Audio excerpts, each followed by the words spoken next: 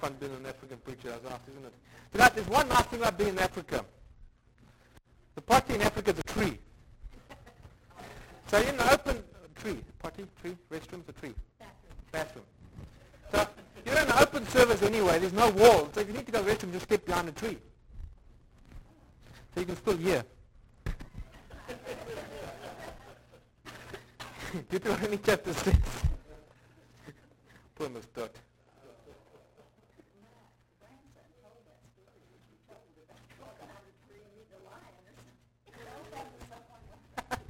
Yeah, that happened to me once. I want to share a story with you quickly. I went behind a tree. I had a serious diarrhea problem. And I went behind a tree and there was a lion looking at me like, oh no! Talk about needing to run rapidly. Phew!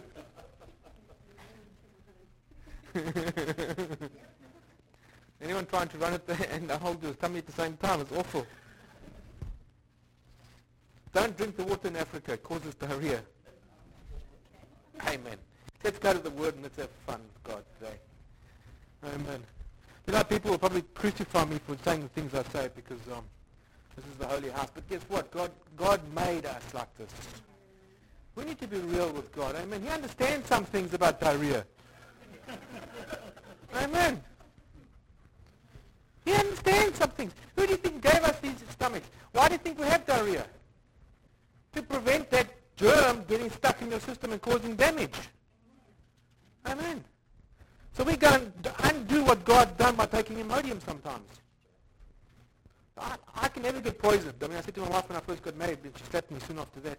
But she's not here to slap me, so I can say this. If I eat something that's just slightly wrong, within 2 hours I've got diarrhea. You can't poison me. My stomach kicks it out just like that. It's gone. That's God's way of creating our system that prevents the poison from sticking around. Okay, I'll get off diarrhea now. Deuteronomy chapter 6, verse 4. Hear, O Israel, the Lord our God, the Lord is one. You shall love the Lord your God with all your heart, with all your soul, with all your strength. And these words which I command you today shall be in your heart. You shall teach them diligently to your children, shall talk of them when you sit in your house, when you walk by the way, when you lie down and when you rise up. You shall bind them as a sign on your head, and it shall be as frontlets between your eyes. You should write them on the doorpost of your house and on your gates. In other words, there's one commandment that God gave the Jews, and then there's one commandment that Jesus gives us at a later stage. And if we get that right, the 10 commandments are not even important, because they'll all be obeyed anyway. And God even goes so far as to spell it out to you, to explain to you in simple English, or King James English, whatever English you want, exactly how you are to obey the one commandment.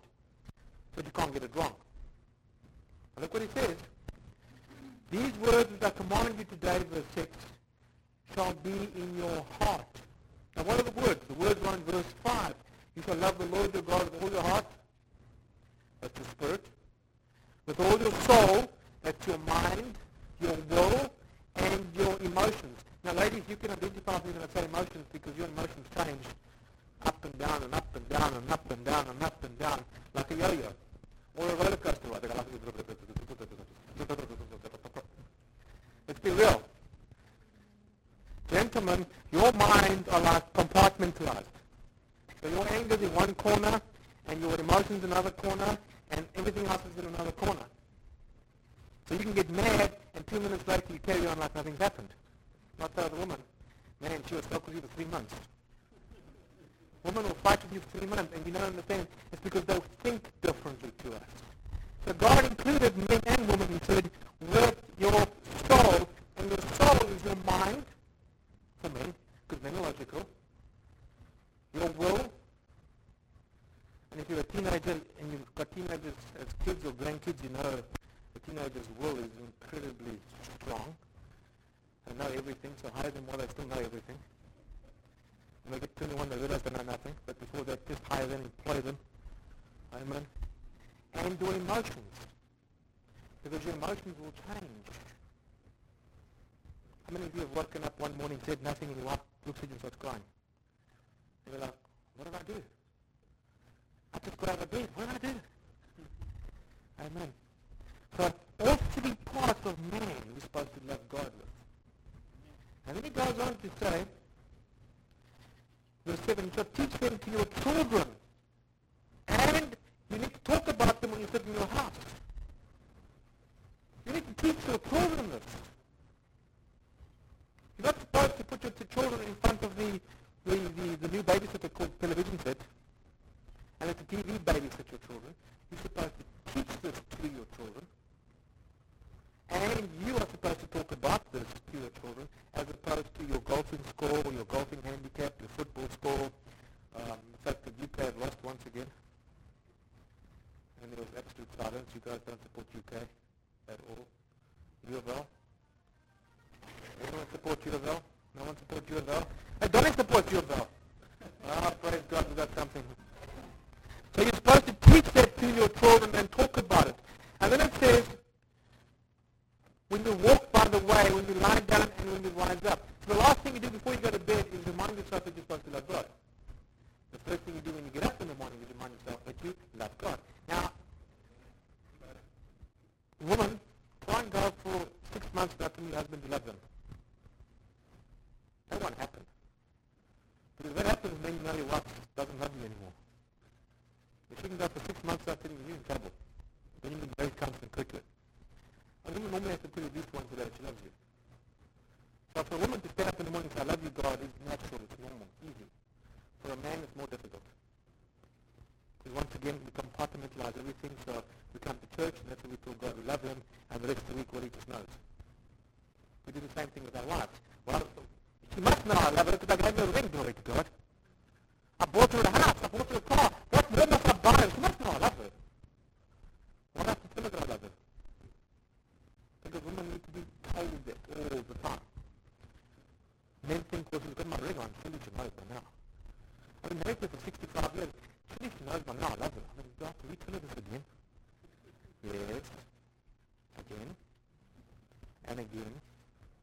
And again. Surely God knows I love him. I told him in 1966 that I love him. Let's tell him again. He knows everything, surely. Yes, but let's tell him again. Because every time you tell him, you're conditioning your mind. You're changing your mind. You're changing your mind into thinking, well, if I did this, what's God going to say? If I thought this, what's God going to say? What is God going to say? So by us telling God all the time we love him, we're reminding ourselves, not God, we're reminding ourselves that we are servants of God. Do you know why we have so many heathen Christians out there? Because they come into church and tell God they love him, and that's the last day we mention it. Then they go outside, they get drunk, beat up the wife, kick the dog, drown the cat, which is not always a bad thing. Drowning cat's not a bad thing. I don't like that. Drown the cat. But we have so many heathen Christians out there because they do not remind themselves every day they love God. So every Sunday they say, born again with their best suit, best tie, and their little PhD haircut, Pentecostal Hindu, look all smart, all fancy, and leave here and go to Buffalo Top to KFC and fight with somebody.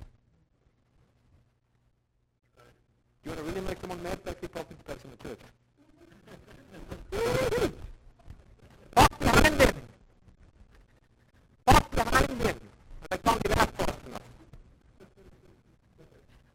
They forget how much they love God, and they remember how mad you made them.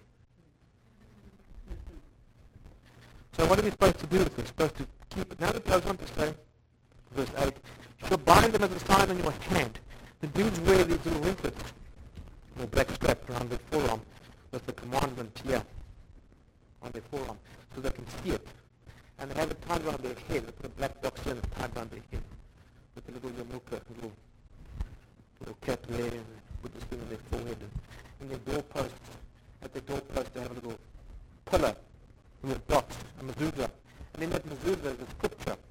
And when they walk into the house, they touch the scripture and they kiss their fingers and they touch the scripture. And that's to say that they're leaving everything from the world outside and not bringing it into the peace of their home. and the only thing inside their home will be the love of God. Generally, Jews have the lowest divorce rate. They have the lowest heart attack rate. They have the lowest stress-related illnesses.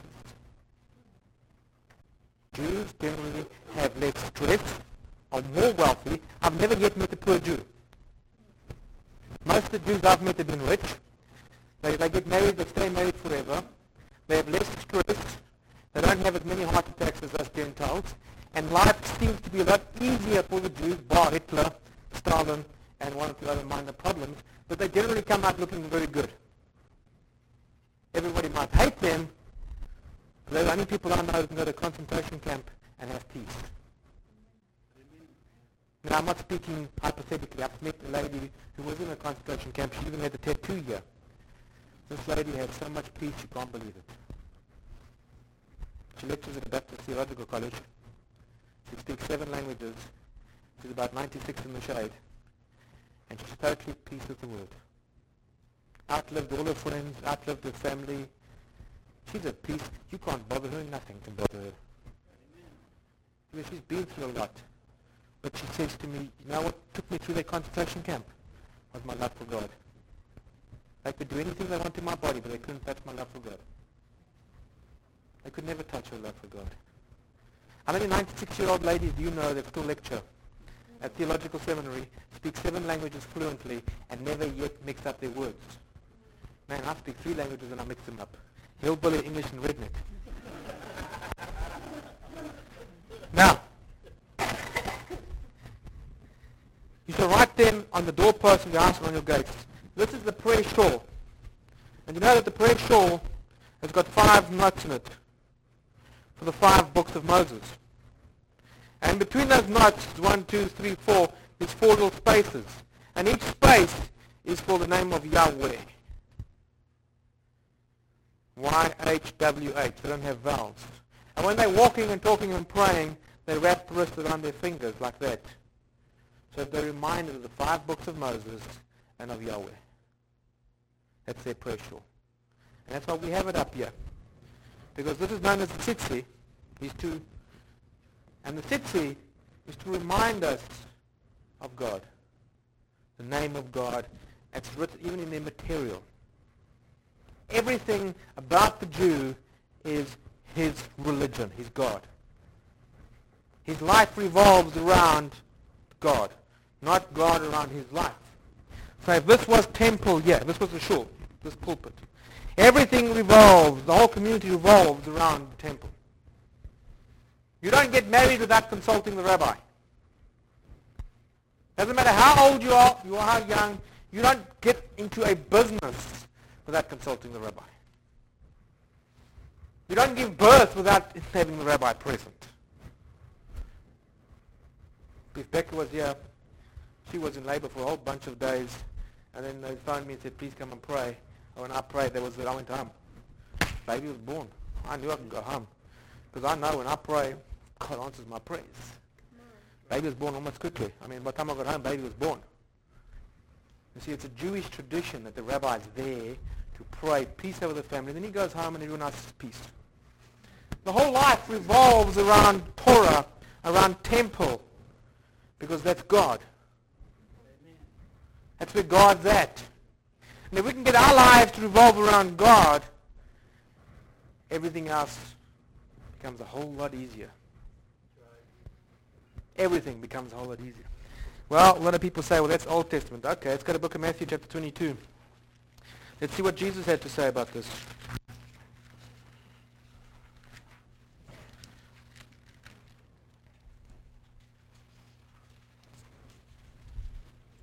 Matthew chapter 22, verse 37.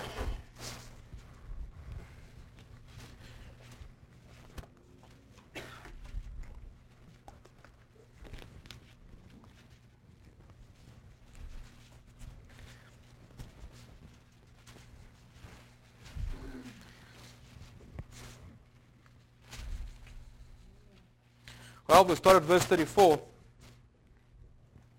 And we come across 2 men, 2 groups of men. The far out Sadducees and the Sadducees. The far right you see are the theologians who are educated men, doctorate degrees from theological. Now, someone listen to me here.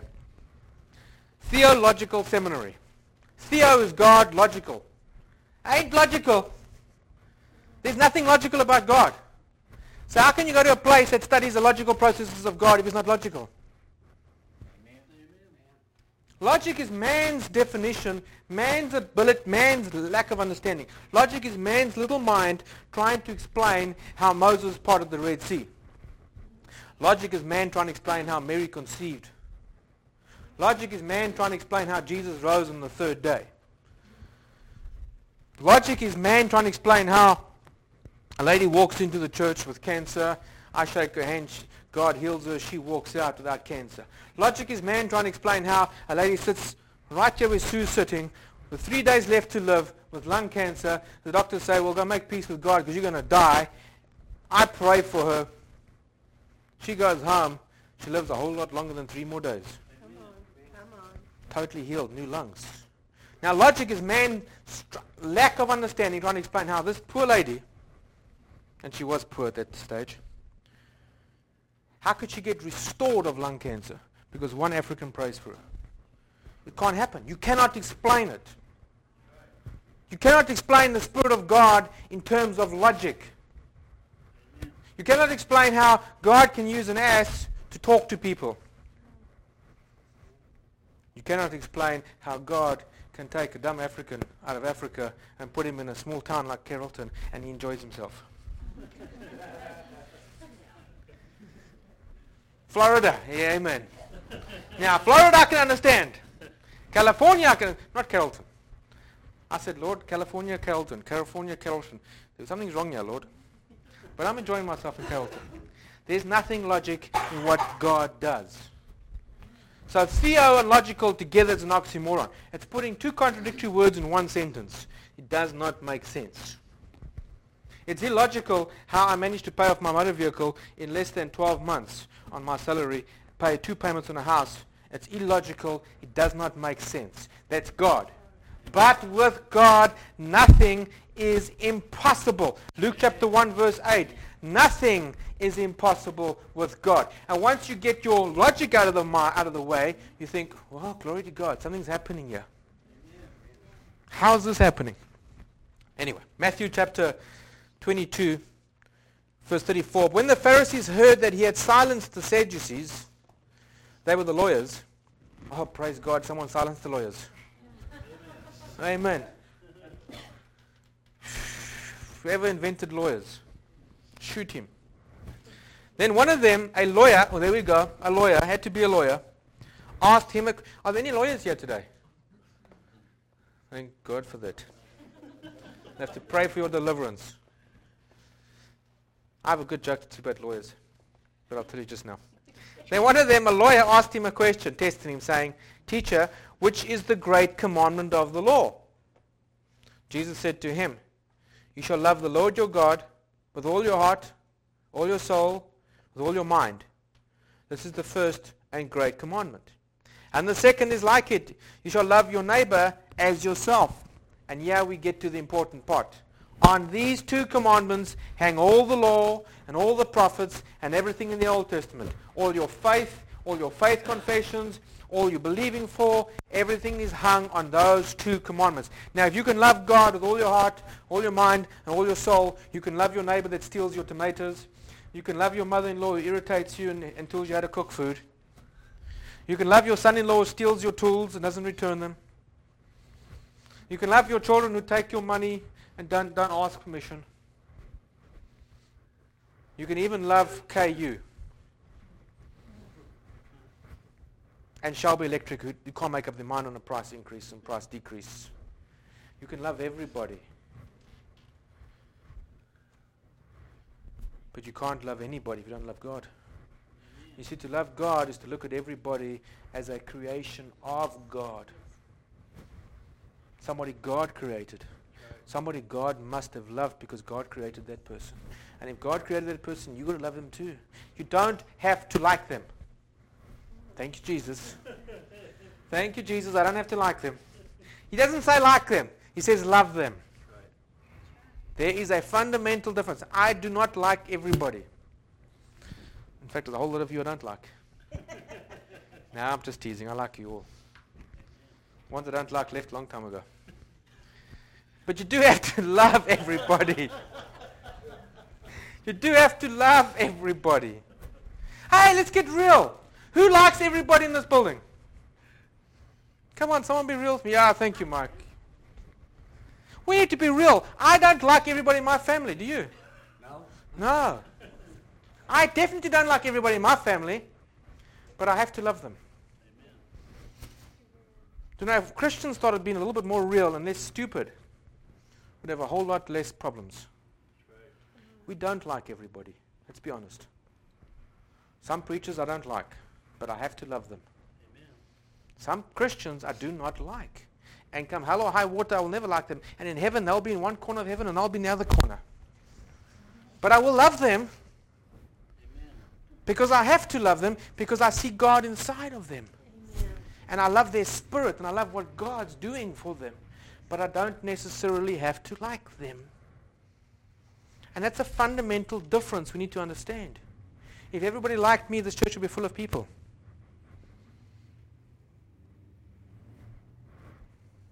But it's not about that. It's about loving God.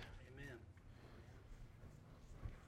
We don't all like everybody. And if we do, praise God, you'll meet somebody you don't like. But we have to love them. And there's a difference. Right. Love and like are not mutually exclusive or inclusive either. They're not mutually inclusive and they're not exclusive. It doesn't mean because I love somebody that I'm going to like them. Some men I love dearly, but man, oh man, 2 minutes with them, they irritate me. 3 minutes, I want to strangle. On the 4th minute, I'm looking for a 2x4. But I will love him, and I'll give him anything he needs whenever he needs it, and I'll pray with him, and I'll cry with him, and I'll minister with him, but when he opens his mouth, it's time for me to walk. Amen. Hey, I'm real. It's true. I can't stand up here and tell you it's not true, because then I'll be lying. But God didn't tell me to like them. He told me to love them. We have people, we have a food pantry in the church, and we feed people all the time. That's showing the love of God to people who are less fortunate. Because every one of us, at some stage in our life, has been down and out, where you are rock bottom and you just can't go any deeper. And praise God, there's been a church or there's been a family member or somebody who's had a bit more to give. And whether they liked me or not, they were there to help me. See, that's when love comes in.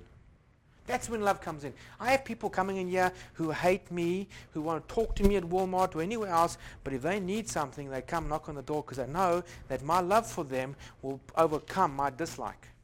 And I'm then able to give with a heart of, please take as much as you need and come back if you need some more. Amen. You see, that's the difference between like and love. Like, I might like you, but when you need something, I might not want to give it to you. But if I love you, I'll always give. If I love you, I'll give you the shirt off my back. Just not this shirt, because it's my favorite one. Amen. No, I'm just teasing. That's the difference between like and love. Love is stronger than like. Love means I'll give even if it hurts me. Like means I'm only going to give when it suits me. I'm only going to be there when it suits me. Love says I'll be there all the time. There's a Hebrew word we need to understand called hased. Hased is best explained as a father looking at his child.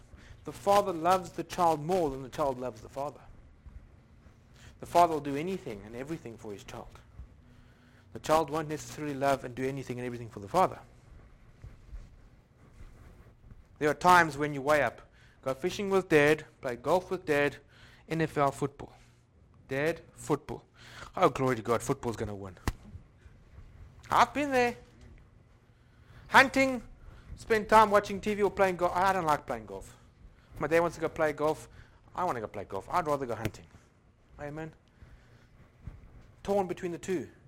Now, if the roles were reversed, and Dad had the opportunity of coming with me to go hunting or to play football, he'd come hunting with me.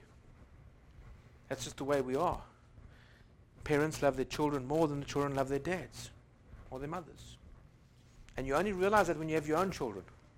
You don't realize it until you have your own children. They're like, when they're little babies, they can turn off their affection for you just as quickly as anything. Joshua has this favorite thing. I don't like you, Dad. Thank you. Then he says, I don't love you, Dad. Well, glory to God. Go sit by yourself then. Oh, I love you, Dad. Yeah, you horrible little munchkin.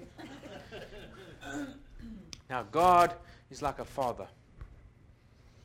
And the word hased is his covenant with us, his commitment to us, to love us and to be there whether we return that love or not.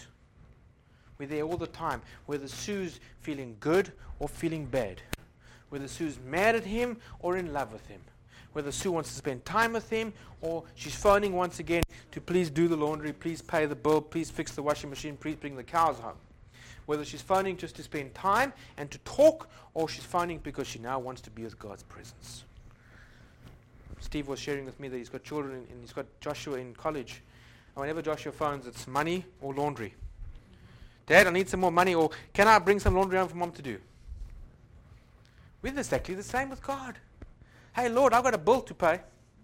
Lord, I've got a broken toe. You know, Lord, these cows. Man, these cows. I don't know why you made these cows so stubborn, Lord. Lord, it's raining too much. My crop's not going to come in. Lord, there's not enough rain. What are you doing up there? I need some rain to bring my harvest in, Lord. Lord, I need some rock. Stop that rain so I can pick some rock out of the creek. Lord, let it rain. I need some more rock. I can imagine God saying, Mike, make up your mind.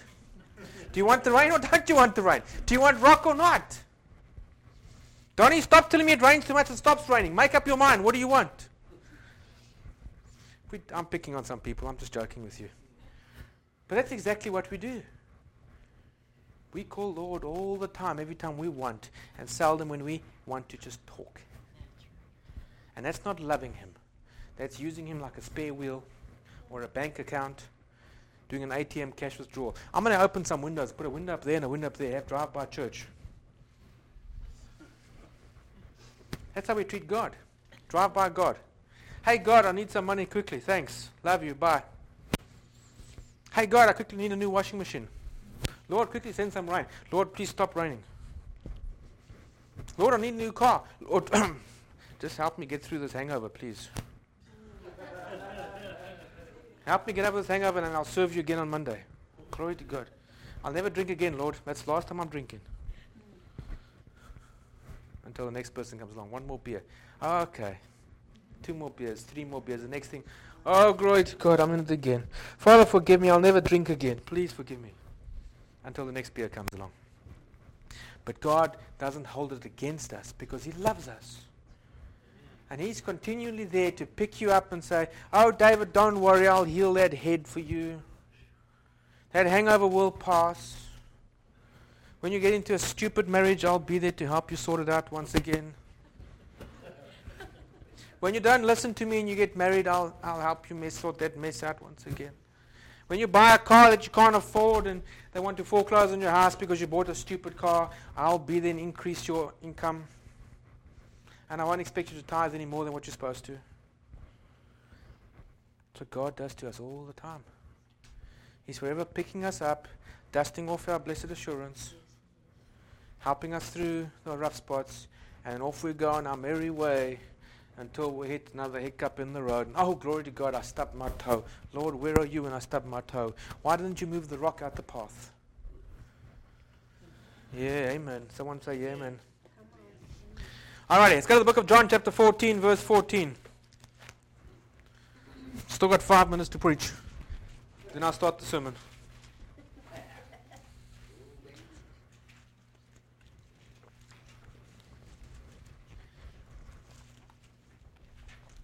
I'm afraid Maria's starting to understand me because she's smiling. That's quite scary if Maria understands me. Gee, man, there's plenty of teeth back there. Glory to God. Carrie, did you pay for all those teeth? Holy whack. John chapter 14, verse 14. Now, Lou's not going to smile. If you ask anything in my name, I will do it, Now, if I had to stop right there and just preach for another 2 hours, that's a powerful scripture. If you ask anything in my name, I'll do it. Now, how many of us have been to church and the preachers prayed and nothing's happened? Come on, don't be religious. Stick your hands up. Every one of you have been to one church where the preacher prayed and nothing happened. So why is that? Well, let's read verse 15 and see. If you love me. There's the problem. There is the problem. Rod Parsley said something yesterday which was very good. He said that too many preachers are too interested in their new suits, their new Vipers, their new lifestyle, and they're too little bit of interest in God. And it shows in their ministry because nothing happens. There's no power in their ministry. There's absolutely nothing. It's dead. Sometimes, this is a terrible thing to say, but sometimes the preacher can pray for you and nothing changes. Ever. And you think, well, what's up with this? Where's my faith? And sometimes it's not your fault. Sometimes the preacher just doesn't love God enough. You see, if you're a preacher, man, you make a commitment to dedicate your life to God. Not part of your life, not your weekend and your Wednesday night, but Monday to Sunday, 7 days a week, 365 and a quarter days of the year. I used to love scuba diving with sharks. Man, there's nothing more fun than to dive with a great white shark. This thing's like 8 foot. He's got more teeth than Maria. He swims at about 60 miles, 40 miles, 40 to 50 miles an hour underwater. His brain's only that big, and all he knows how to do is kill. And you try and punch a 1-ton animal swimming at 40 miles an hour with your fist, and you wonder what's going to stop. Now people say, punch him on the nose. Oh, hallelujah, yeah. Put your hand out there and you try and stop a 1-ton animal traveling at 40 miles an hour underwater. He's going to push this arm right through the shoulder. So you've got nothing that will protect you against this big fish. That big chainmail they put inside you, he'll chew right through it. They've been known to eat 13, 14-foot boats. These are big fish. Now you go play with this big fish, you're in his playground. And he just swims around you, that big eye, and looks at you, and it's wonderful. It's the most amazing experience you can imagine. If you enjoy adrenaline, man, you're going to love. That's better than any ride at Kings Island you can imagine. Ain't nothing can compare to the great white circling you. You think, glory to God, that's a big fish. That's almost as big as the big putty tat. Amen. Now, I had to give all that up. You guys don't have the big fish off Florida coast like we did in Africa. You don't have the big putty tats. That was a big part of my life. The biggest thing you got here is a bear, and they won't let me hunt bear with a knife. That's the biggest thing you got here is a bear. But the Lord said to me, I want you to go to Carrollton. I'm like, Lord, you know I like sharks. Are there lawyers in Carrollton? What is in Carrollton that looks like a shark, Lord? But the point I'm trying to illustrate, there's power in your life dependent upon how much you give up for God. Come on. The power in your life is dependent upon the sacrifice you make for God. You can't eat your cake and keep it. You can't serve God and mammon. You can't serve God and your own personal pleasures. I need to go somewhere because I'm getting behind here. Keep my commandments. If you love me, keep my commandments. Amen. Now let's go to the book of Acts chapter 2 verse 43 quickly. And let's look at let's meet up a man called Peter. And look at what Peter had to say, or what happened in Peter's life. Peter was a fisherman. Peter was a fisherman. And Peter gave up everything to serve God. He gave up everything for his love for Jesus. And there was a time when Peter denied Jesus. 3 times he denied him. But after Pentecost, that was all changed. And something else took place in Peter's heart. You see, the Spirit of the living God fell upon Peter and burnt out all that personal flesh that was in the way. And suddenly Peter didn't want to go back fishing anymore. Suddenly Peter wanted to serve God. And now we come across a whole new Peter. And let's look at the new Peter in Acts chapter 2, and it says, verse 43, fear came upon every soul, and many wonders and signs were done through the apostles. And let's go to Acts chapter 5, and let's just look at how extensive was the signs and wonders in Peter's life. Let's start at Acts chapter 5, verse 12.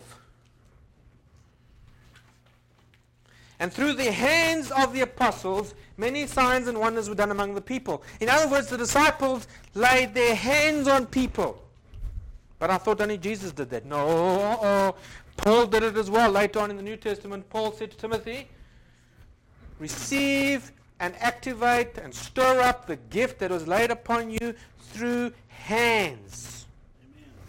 It's not just some charismatic fad that people lay on hands on people.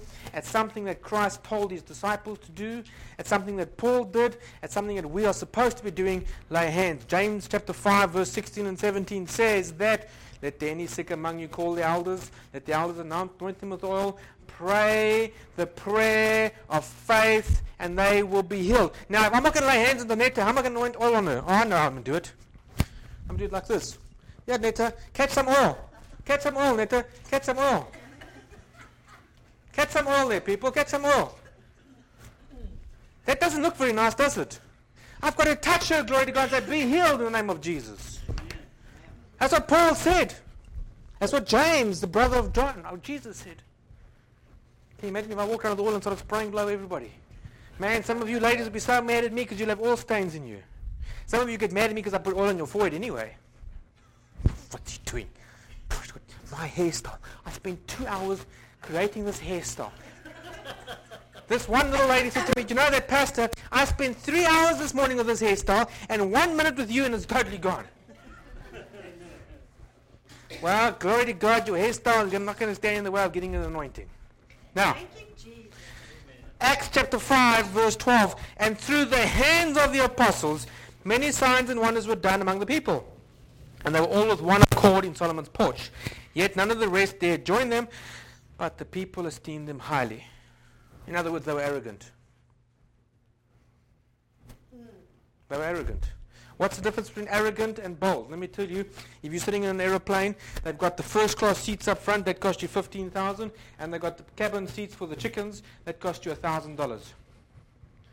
Now, if the man sitting up front in the $15,000 seat starts walking around there, then he's bold. When he gets to the cabin class, he's arrogant. When he comes back to first class, he's bold. You see, arrogance or bold is the same thing depending on where you are from. In Africa, I'm timid. I'm shy. I'm introvert. In America, I'm arrogant, bold, and in your face. In Africa, I'm small. I'm a small man in Africa. Ask Danetta, she's seen some Africans. Man, they up here. The ladies are even bigger than me in Africa. That's why they send me to Carlton, because you're all short. Bold arrogance. It depends upon your viewpoint. You think I'm arrogant, man, you must meet some pastors in Africa. Ooh, glory to God. They even scare me. I'm a shy little, I'm bashful. Someone say amen. Thank you. Verse 14. And believers were increasingly added to the Lord, multitudes of both men and women. So they brought the sick out into the streets, and they laid them on beds and couches, that at least the shadow of Peter passing by might fall on some of them. Only his shadow was required to heal the people. Do you know, it got to the stage that Peter couldn't lay hands on everybody. Well, that doesn't happen anymore. In Nigeria, there's a church of 15,000. The preacher can't lay hands on 15,000 people. So people walk in the sanctuary, get slain, get healed, start speaking in tongues by walking into the shadow. Catherine Kuhlman walked through the Hyatt Hotel in Chicago. She walked through the kitchen. No one knew who she was. People got healed. Everybody just fell out under the influence of God. She just walked through. Now, what am I trying to say? Peter loved God so much that he gave up everything. And merely his shadow caused people to get healed. You see, there's power in a love for God. When you love God, there's power. Too many churches today, too many preachers today can talk about the power, but they can't demonstrate it. Why not? Because we have theological in one sentence. Ain't nothing logical about God.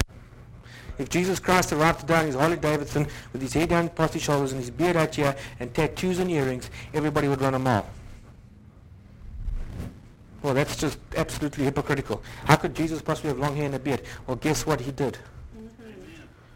And he rode a donkey. Not a horse, not a fancy gold chariot, not a Lincoln Town car, a Harley Davidson.